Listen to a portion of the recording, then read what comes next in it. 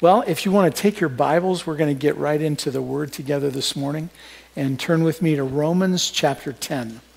We've been working our way through the book of Romans, and just before we get started in that, there's also some notes, of course, in your worship folder. I invite you to take those out. I'll just say that we took advantage of Ian Hamilton being here last week, and man, I sure enjoyed his message. Took some good notes on that when he was here last Sunday.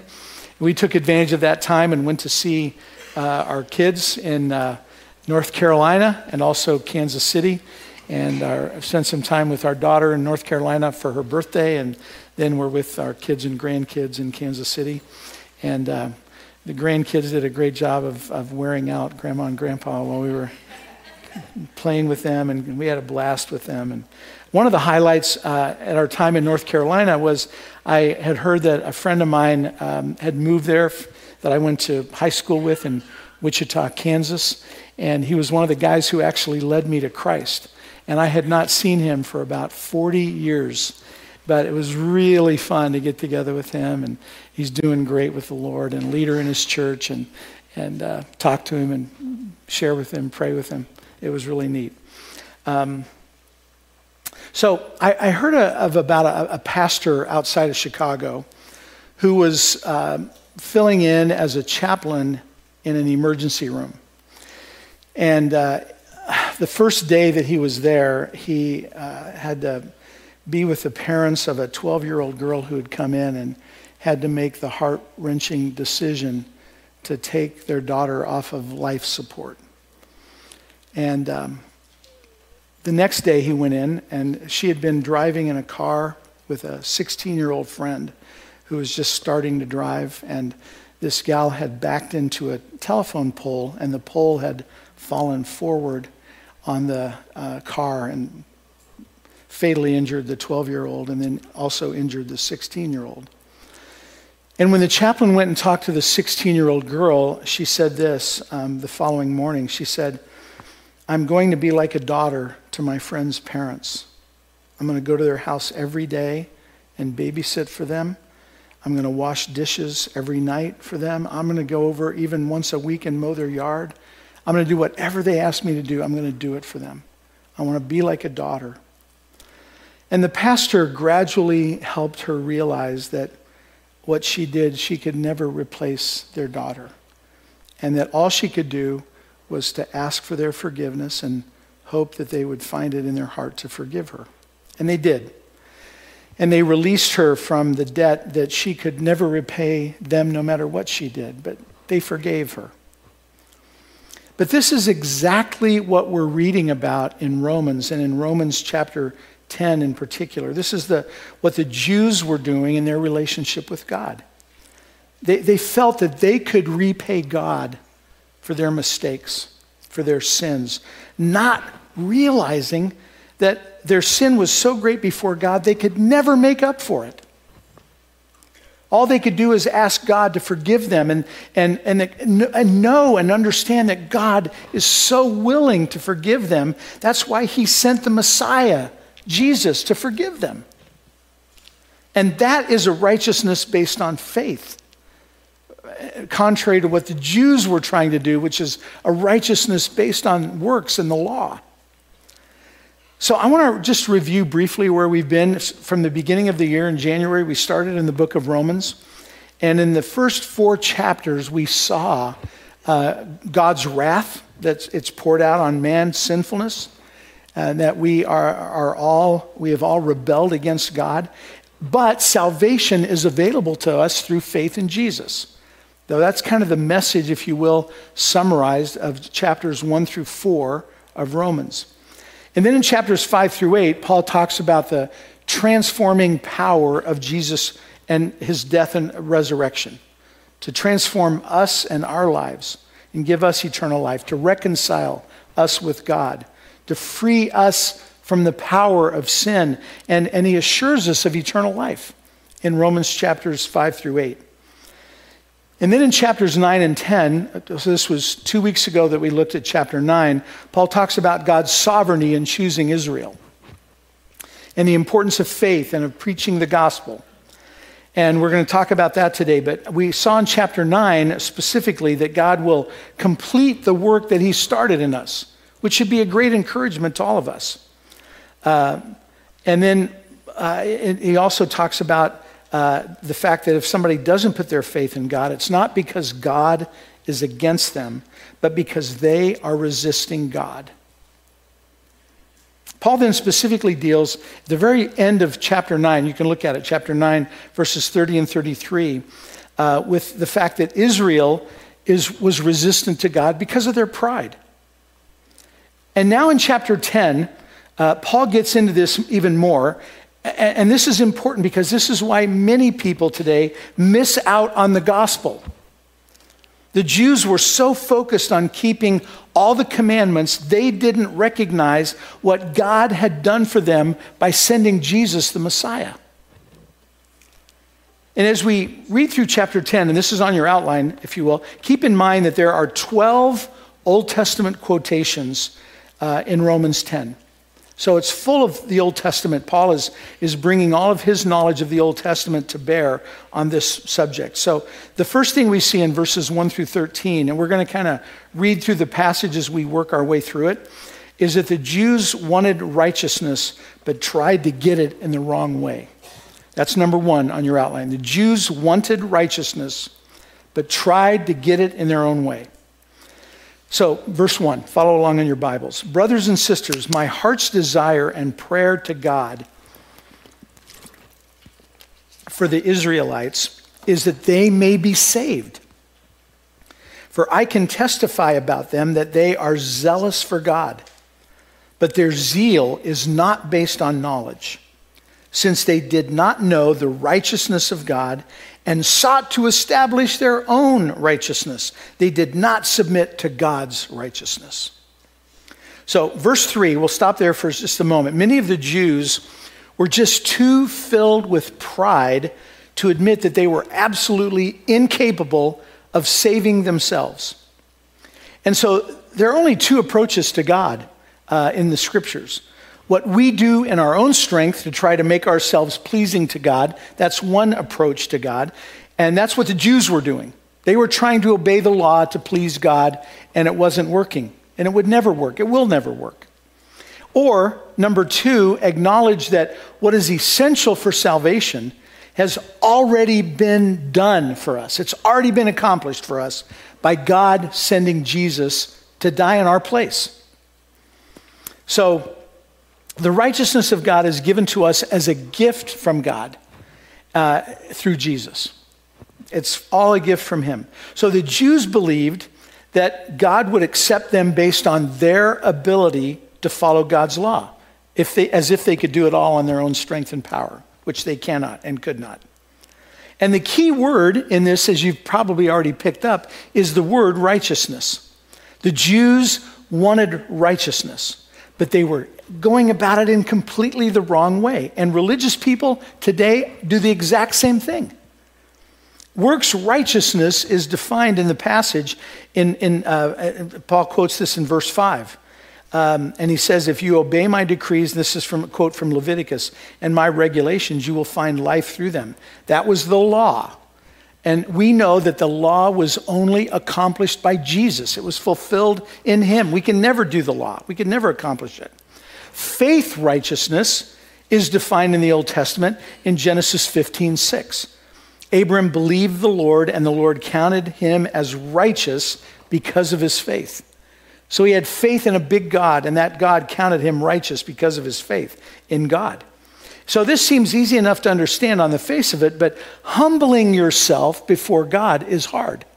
We all know that pride gets in the way for all of us. So, personally before God, we are righteous, positionally before God, personally before God. The only way that we're righteousness is based on the righteousness of Christ. How do we live that out? It's not by earning it. We can never earn it. We partner with God who makes it happen in our lives, because all of life springs from God and who he is. So I know a lot of you garden. You grow fruits and vegetables, and And sometimes you bring them to share with people here, and that's a great thing. But the point is, it's God who creates the oranges that are on your trees, or the avocados, or the kumquats, or whatever you grow in the ground. He has amazing creativity. If you look at all the fruits and the vegetables and the variety of flowers, the beautiful flowers that we have. So what's our part then in the garden, if this all comes from God? Well, we put in time caring for the garden. Well, we have to pull weeds. I hate weeds. We have to pull weeds.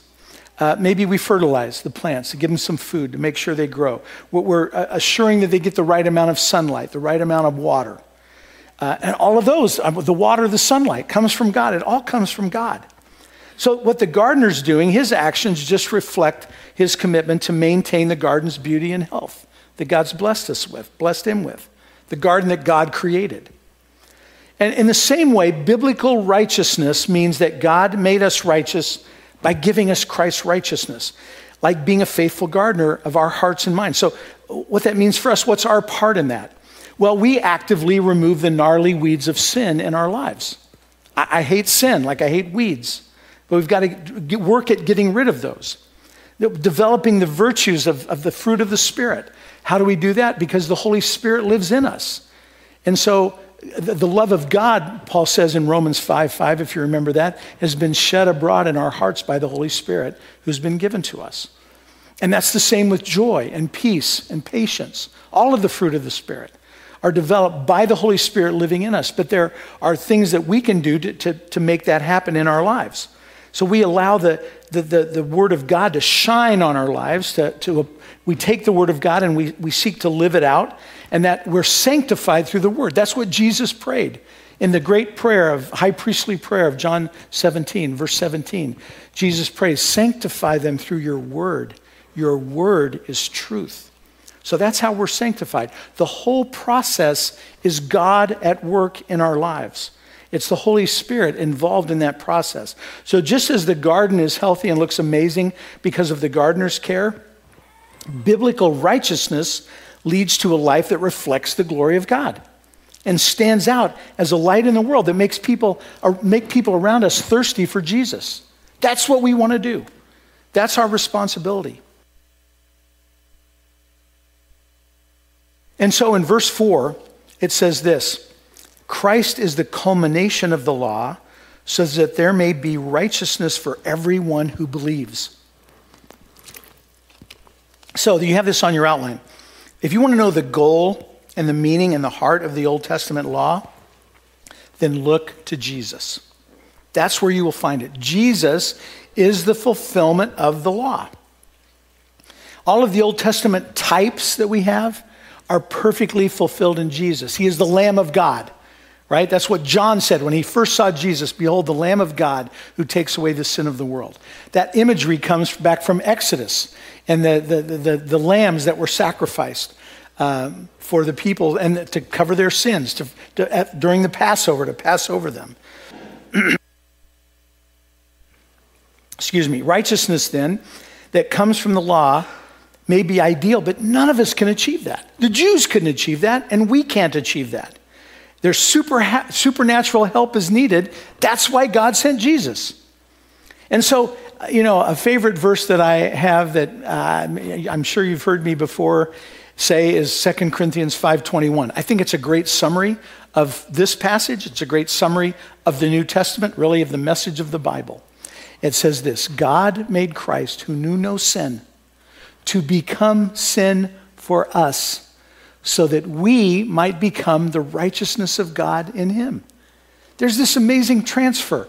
Think of us on one side, Jesus on the other side. Think of this exchange. And if this seems fair, Jesus gets our sin, we get his righteousness. It's not fair at all, but that is the grace of God. That's what God has done for us in Jesus. So verse 6, but the righteousness that is by faith says, do not say in your heart, who will ascend into heaven, that is to bring Christ down, or who will descend into the deep, that is to bring Christ up from the dead. Quoting Deuteronomy 30. No one has to go up to heaven to bring Christ down as though he had never been incarnated. He has been incarnated. John 1:14, the Word became flesh and dwelt among us, and we beheld his glory. So we know that Jesus has come down from heaven, and no one has to go into the grave to bring Christ up from the dead because he's been resurrected already. This is what God has already done for us. Christianity is an already done religion. Every other religion is, here's what you have to do to make yourself pleasing to God right now. And that's what's so unique and so great about Christianity. It's what God has already done for us. What each person chooses to do with these truths determines their destiny. And this leads Paul in verses 8 and 9 of our chapter here, chapter 10, to help us understand our responsibility. Look at verse 9. Verse 8, we'll start with verse 8. But what does it say? The word is near you. It is in your mouth and in your heart. That is the message concerning faith that we proclaim. If you declare with your mouth Jesus is Lord and believe in your heart that God raised him from the dead, you will be saved. So verse 8 says that the righteousness is the gift from God. It's what's already been done for us in Christ. And verse 9, if you declare with your mouth, that does not mean that if you say the words, I believe that Jesus is Lord, that you will go to heaven. That's not what it's saying. It's not some formula of words that'll get you into heaven. Paul explains, it goes on in verse 9. If you believe in your heart that God raised him from the dead. So Paul does not mean here that you only have to believe in this event. You only have to believe that the resurrection happened historically. That's not what it's saying. He's saying you believe these in your heart. You have to understand what the death of Jesus means, what it means for you. What it does mean is that we understand that Jesus bore our sins in our place, and when Jesus was raised from the dead, that God the Father was giving his approval of the work of Christ, that Christ had done. So what is it? The outward evidence of an inward faith. That's the confession of our mouth. When you genuinely believe, look at those last 4 words of verse 9, you will be saved. Not you might be saved, or you can hope to be saved, or that you could be saved. No, it says you will be saved. That's the truth of Scripture. No matter how dark your circumstances are right now, no matter how distant you might feel from God. If you feel distant from God, by the way, it's not God who moved. It's you who moved. Because you can be as close to God as you want to be. It doesn't matter how much shame or embarrassment you feel over what's been done in the past. God's salvation is as close to you right now as your mouth and heart. You believe it in your heart, you confess it with your mouth. Verse 10, for it is with your heart that you believe that you are justified, and it is with your mouth that you profess your faith and are saved. So saving faith is not just agreeing with these things intellectually. With the heart, one believes. So what does it mean to believe? It means, and this is on your outline, to have a deep inward trust in Christ. You're trusting him alone for the core, at the core of your being for your salvation. So it's with your heart you believe and receive it. It's with your heart. It's not with your wallet. It's not that you can give a gift to the church and buy your way into heaven. It's not by having communion and tasting it with your mouth and then thinking, okay, because I've had communion, I'm going to go to heaven. No. And I've had people say these things to me. And it's not because with your body you get baptized and that somehow assures your salvation. That's not the promise of Scripture. Those are all outward responses to what's happened in our heart already. Think of it like when you sit down on the chair that you're sitting on right now, you transferred the weight from your legs onto the chair. That's what salvation is. You are transferring the weight of your salvation from you onto Jesus. From your imperfect righteousness that will never be sufficient before God to Jesus' perfect righteousness, excuse me, that he fulfilled in Christ and for you. So that's what salvation is. You're transferring the weight of your salvation onto Jesus. You believe that you believe that he is what he says he is. You believe that he did what he says he did, what the New Testament teaches that he did. You lean the whole weight of your soul onto him. Many of the Jews in Jesus' day would not openly confess Jesus. In John chapter 12, and if you want to turn there, you're welcome to turn there. But in John chapter 12, it says this. I'm going to read it to you. In verses 42 and 43, it says, many people did believe in him, however, including some of the Jewish leaders. Start over. Many people, however, did believe in him, including some of the Jewish leaders, but they wouldn't admit it for fear that the Pharisees would expel them from the synagogue, for they loved human praise more than the praise of God. That was their problem. They were not willing to humble themselves. They were so concerned about what other people think. You know what the Apostle Paul wrote in 1 Thessalonians chapter 2 is he said, so we speak as messengers from God. We change his message not one bit to suit the taste of those who hear it, for we serve God alone who examines our heart's deepest thoughts. We live for an audience of one. We have to live just for Jesus and for him only, not for anybody else. When a person receives Christ and confesses him openly, that proves his faith, but his faith is in his heart. He receives the gift of righteousness. So verse 11, as scripture says, anyone who believes in him will never be put to shame. The Jews disliked the word anyone or whoever since they thought they were the only chosen people. They thought they were it. They didn't want Gentiles in heaven with them. But what verse 12 is saying, verse 12, for there is no difference between Jew and Gentile. The same Lord is Lord of all and richly blesses all who call on him. So salvation doesn't distinguish between age. It doesn't distinguish between ethnicity. It doesn't distinguish between education. Anyone who calls on the name of the Lord will be saved. And in verse 13, Paul quotes Joel. Verse 13, everyone who calls on the name of the Lord will be saved. There it is. Whoever calls on the name of, not just the Jew, anyone who calls. So, the gospel is the most inclusive religious message ever and has created the most inclusive community that's ever existed on the face of the earth in the church. You want to see the most diverse group of people in the world, you look at the church in the world. That's the most diverse group that you'll ever find anywhere. And it's definitely not an American thing. It was started in the Middle East and spread to Rome and throughout East Asia. And then it spread to Europe and beyond. And then finally to the Americas. But it's not an American thing. You want to know the places where Christianity is growing the most today? It's in China. It's in South America. It's in Africa. And what this leads Paul to in his thinking is number 2 on your outline. For people to believe, the gospel has to be preached. This takes us back to Romans chapter 1, verse 14, where Paul said this, for I have a great sense of obligation to people in both the civilized world and the rest of the world, to the educated and the uneducated alike. No distinguishing. So Paul here senses the urgency to proclaim the gospel throughout the whole earth. He feels a responsibility especially to those who have never heard. And Paul's argument here is that, I'm going to talk about the conclusion of this little section first, is in verse 17. That faith comes from hearing the message, and the message is heard through the word about Christ. That's Paul's conclusion. This is why we put a priority when we send missionaries out to do both church planting and Bible translation.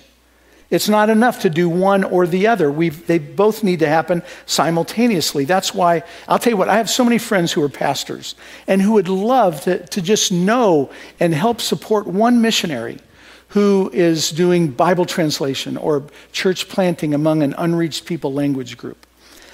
That is our priority. That's why our members here, and what a joy and a privilege to be a part of a church that has sent out missionaries. They have planted around 20 churches among unreached people language groups and have done and completed 11 translations of the New Testament, our members.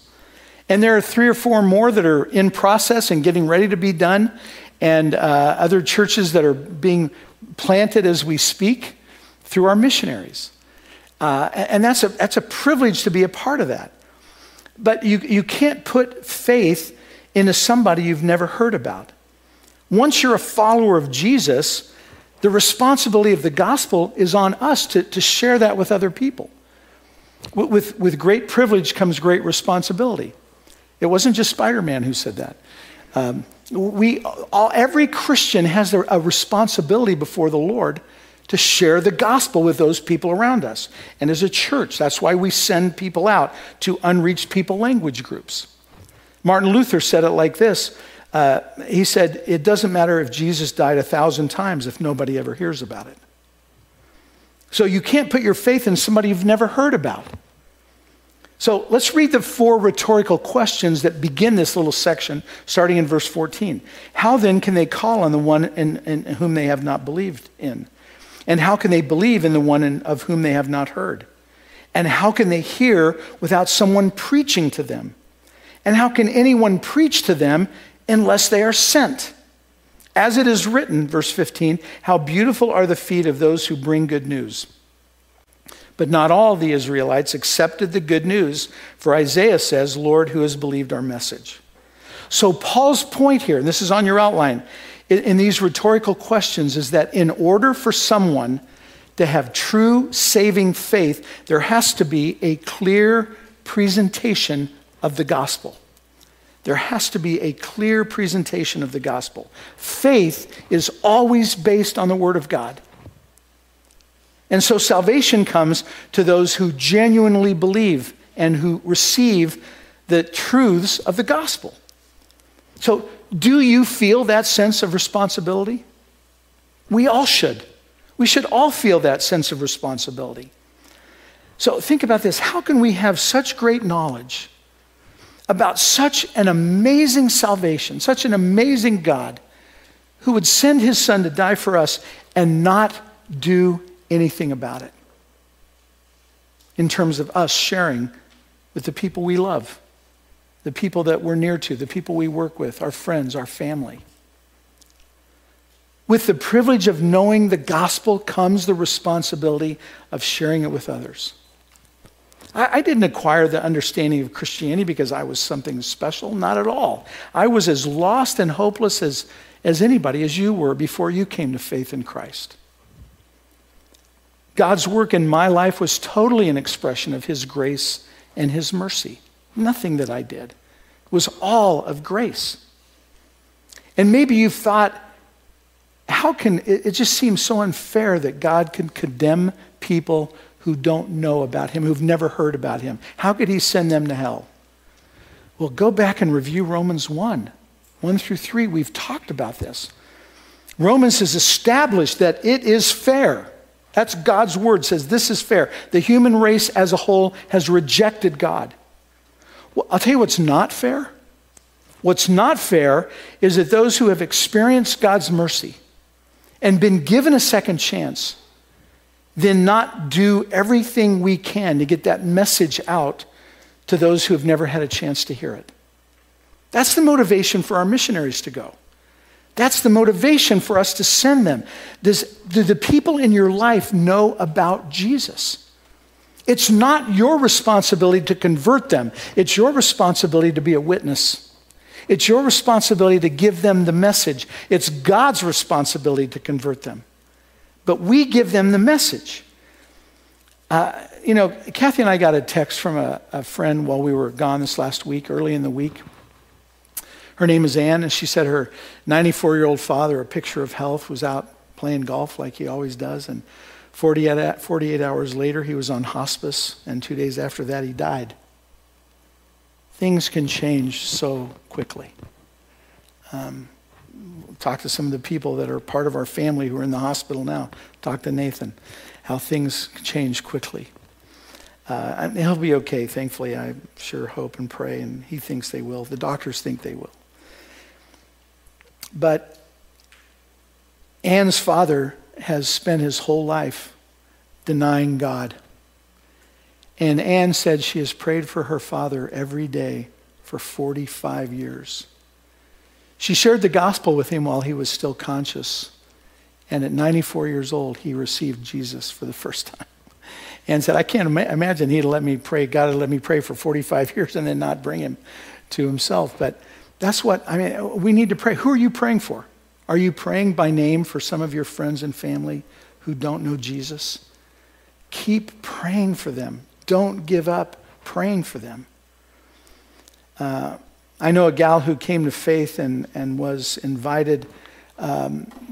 She came to know the Lord. She was growing, but didn't feel confident sharing Christ with her sister. And so she called a pastor and asked the pastor to go over and share with her sister, and he did. And the sister received Christ. And the sister looked at her older sister and said, "You've known about this for 6 months and you've never told me? What if I died?" That can happen. But we've got this responsibility because we have this privilege of knowing the gospel. So we don't want anyone to go into eternity without being prayed for, without being presented the message of the gospel. I don't know about you, but when I've been in conversations with non-Christians who've grown up here, who've heard, you would think they would have had the opportunity to hear. And I'll say, how do you think someone becomes a Christian? They don't know. And so we've got to tell them that it's a free gift that is by grace alone. And we have the privilege of being able to do that. Maybe God is igniting in some of you younger folks the desire to go and preach the gospel where the name of Christ has never been heard. Among an unreached people language group, like God has spoken to the hearts of Mike and Lauren Parker recently, and Philip and Zara Dom, and Claire Hoyt, all down for training at Radius, and then going out into an unreached people language group somewhere to present the gospel, to translate the Bible, to start a church, to be a team of people that do that. Maybe God is moving in your heart in that direction, which is great. That was Paul's desire. Paul said this in Romans 15:20. He said, "It has always been my ambition to preach the gospel where Christ was not known." Wow, we need to, again, that's our goal as a church. That's what we're doing in missions at our church.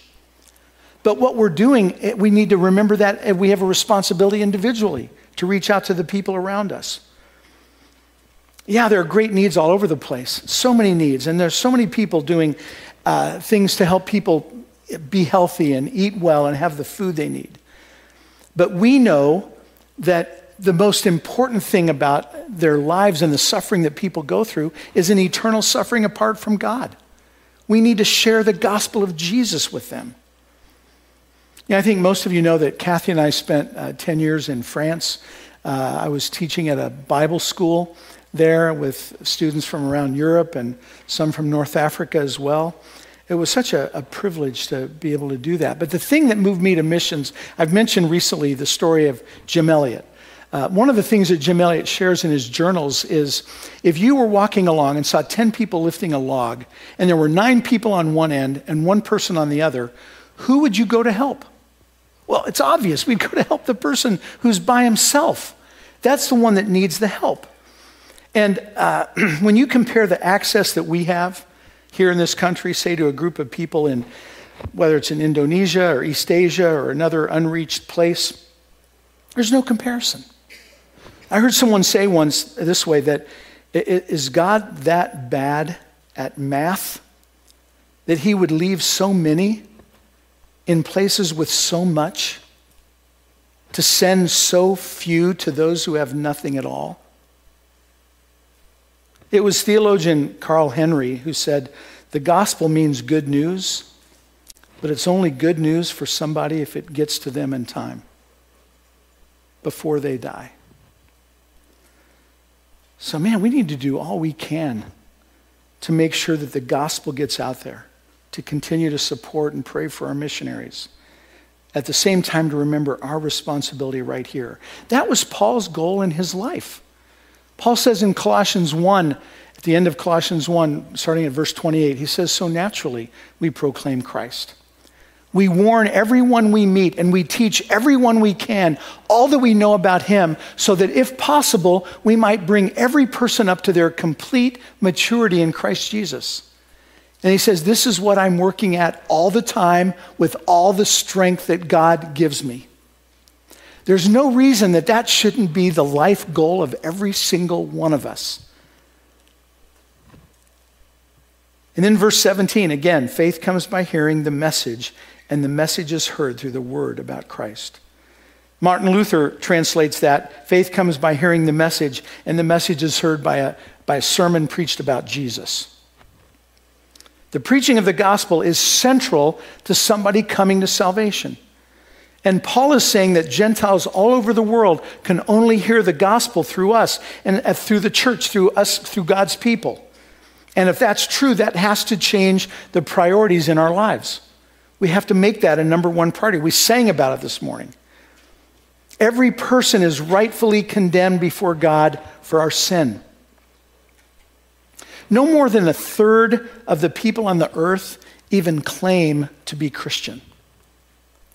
That means that there are at least 4.5 billion people on the planet who need to hear about Jesus. And missions researchers classify about half of those 4.5 billion people as, quote, unreached with no real chance to hear the gospel before they die. That's the urgency that we have in the task before us. They need to hear about a Savior before they die from their sins. Otherwise, they will go to a Christless eternity. That's what the Bible says. We're surrounded by so many opportunities on TV, on podcasts, through friends, through church, friends who are believers. Every single one of the lost people that you know that are around the world, those billions of people, are lonely like sometimes you feel loneliness. They hurt sometimes like you hurt. They fear like you fear. So I want to challenge us to think about what we're doing with our lives and take this truth that so many people are headed to a Christless eternity. What am I going to do about it? That's what we all need to be asking ourselves. You know, I think one of the greatest qualities of millennials, Gen Z, younger folks is they have learned, or they're thinking globally. I think that's a real positive thing. And we want to meet the needs of people, but the greatest need of all is their need for Christ. What could be a greater calling than spreading the good news where the gospel has never been before? So how do you hear about Jesus? How did you hear about Jesus? Somebody told you. So you can do that same thing with somebody else. You know, if you're not confident of that, we do have a class that we have 4 classes that we want everyone here to take. The first class is almost like a Christianity 101. It's a membership class. And then there's a class on spiritual maturity and a class on spiritual ministry and gifts, spiritual gifts. And then the last class, one that I'll be teaching in 2 weeks, is one on how to share your faith confidently. And so if you've never taken that class, come and take it this in 2 weeks with me. And that'll give you some ideas and some confidence in sharing the gospel with your friends. So what's the result of Israel's rejection of Jesus? Well, look at number 3 on your outline. God's hands remain outstretched. Wow, that's who God is. His hands remained outstretched to us. The Old Testament did promise salvation to the Gentiles. We've seen that already quoted in Romans 10. But nowhere in the Old Testament does it talk about Jews and non-Jews being one in Christ. But the New Testament is very clear about that. And so what Paul is saying is that through Israel's fall, God's mercy went out to Jews and to Gentiles alike, because that was God's plan from the beginning. So that God can have mercy on everyone through faith in Christ Jesus when they put their faith in Christ. And then Paul, starting in verse 18, quotes the Psalms, he quotes Deuteronomy, and he quotes Isaiah. So pick it up at verse 18. But I ask, did they not hear? Of course they did. Their voice has gone out into all the earth, their words to the ends of the world. Verse 19. Again, I asked, did Israel not understand? First, Moses says, I will make you envious by those who are not a nation. I will make you angry by a nation that has no understanding. And Isaiah boldly says, I was found by those who did not seek me. I revealed myself to those who did not ask for me. And then verse 21 tells us very clearly what God's attitude is and was and is to the Jews and to all of us, to all the unsaved. God longs for all of the unsaved to believe. God is patient toward us, it says in 2 Peter 3, not willing that any should perish, but that all should come to repentance. And then look at verse 21. But concerning Israel, he says, all day long I have held out my hands to a disobedient and obstinate people. Have you been disobedient? Have you been obstinate? We all have. I have. And God's arms are open to us. There is always forgiveness at the cross. No matter how many times you need to come back to the cross, there's always forgiveness at the cross. And so before we leave this chapter, I just want to underline and summarize a few things here. They're on your outline. Number one, salvation is not difficult. It's simple. Everyone who calls on the name of the Lord can be saved. Secondly, it's important that the Word of God be presented to those who are lost. It is the Word of God that convicts, that gives faith, and that leads to Christ. That's the second one. It is the Word of God that convicts, that gives faith, and that leads to Christ. And then finally, there are really only two religions in the world, works righteousness and faith righteousness. Nobody can fulfill the first, but everybody can respond to the second. You know, this was a number of years ago. I heard a United States senator who was here in San Diego speak to a group of believers. And it was Senator Dan Coats from Indiana. He was talking about, or he shared this example, that he was on a Senate subcommittee for juvenile delinquency.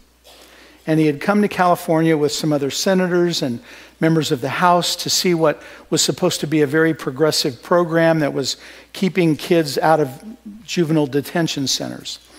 And he was super discouraged because he heard the same things that he'd been hearing from other detention centers that weren't working.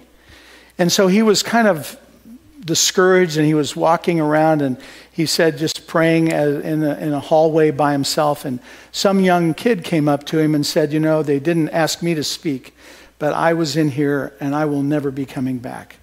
And that got Senator Coates' attention, and he said, wow, what happened?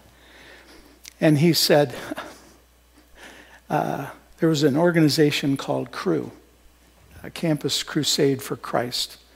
And they came and visited me in this detention center and shared Jesus with me, and I became a Christian. And then that guy kept coming back and helping me grow in my faith.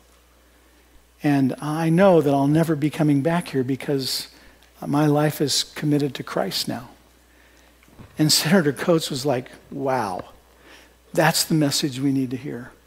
That's what will change a detention center. That's what will keep kids out from who are in there from going back again. So then Senator Coates said to the people who were present, I among them, and he said, you want to change this country? He said, this country's messed up. That was 20 years ago. This country's really messed up now. Do you want to change this country? He said, walk next door and share Jesus with your neighbor. At work, invite a friend out to lunch and share your testimony with them, what Jesus has done in your life. And ask if they've ever had anything like that happen in their lives. Share Jesus with them. That's how we're going to change this country. That's how we're going to change the world. So this morning, I want to say this. I know that most of us here love Jesus and are believers and know you're going to heaven. If you don't know Jesus, if you don't know you're going to heaven, and that's not based on what you think or what you feel, that's based on the Word of God. John said at the end of John in 1 John 5, he said, I write these things to you who believe in the name of the Son of God, that you may know that you have eternal life. Not hope or wish for, that you may know it. What's that based on? It's based on the Word of God. It's based on who God is. And so if you don't know Jesus, you're invited to respond to him this morning. We're going to give you that opportunity. And if you do know Jesus, it's a great privilege. Are you carrying out the responsibility now of sharing that with others? Are you praying regularly for non-Christian friends that are in your life, your family members, by name on a daily basis? Like our friend Ann prayed for her dad every day for 45 years. And if you have someone like that, you can pray that God would give you boldness. Paul prayed for that. He asked the Ephesians in Ephesians 6 to pray for him that he might be bold. Paul, who said, I am not ashamed of the gospel of Christ in Romans 1, was asking prayer for boldness. That's right. And so if he asked prayer for that, we can ask prayer for that. Paul asked prayer for clarity in preaching the gospel. Paul, who wrote Romans, asking for prayer for clarity? Yes, and we can ask that as well. And then for open doors. Paul prayed for that in Colossians. Give me an open door. And he was creating the open doors as he was praying for that. So let's do that right now. Let's pray. Join me in prayer. Let's bow our heads together. And as your heads are bowed, just ask, will you respond to the Lord this morning? If you don't know him, will you ask him right now? You can ask him in your life. You can say, Lord Jesus, I need you. I open the door of my life and receive you as my Savior and Lord. Thank you for forgiving my sins. Please take control of the throne of my life and make me into the kind of person you want me to be. And if you do know the Lord, are you certain that if you died tonight, that you'd go to heaven? That's not based on what you think. That's based on the Word of God. And if you don't know that, right now you can know that based on His Word. And then who are you praying for? Who are the unbelievers that you're praying for in your life? Father, thank you that you are a God who raised Jesus from the dead, and because we're attached to him by faith, in spite of the fact that we mess up, your resurrection pulls us all up. There's always forgiveness at the cross. We thank you that you are in control.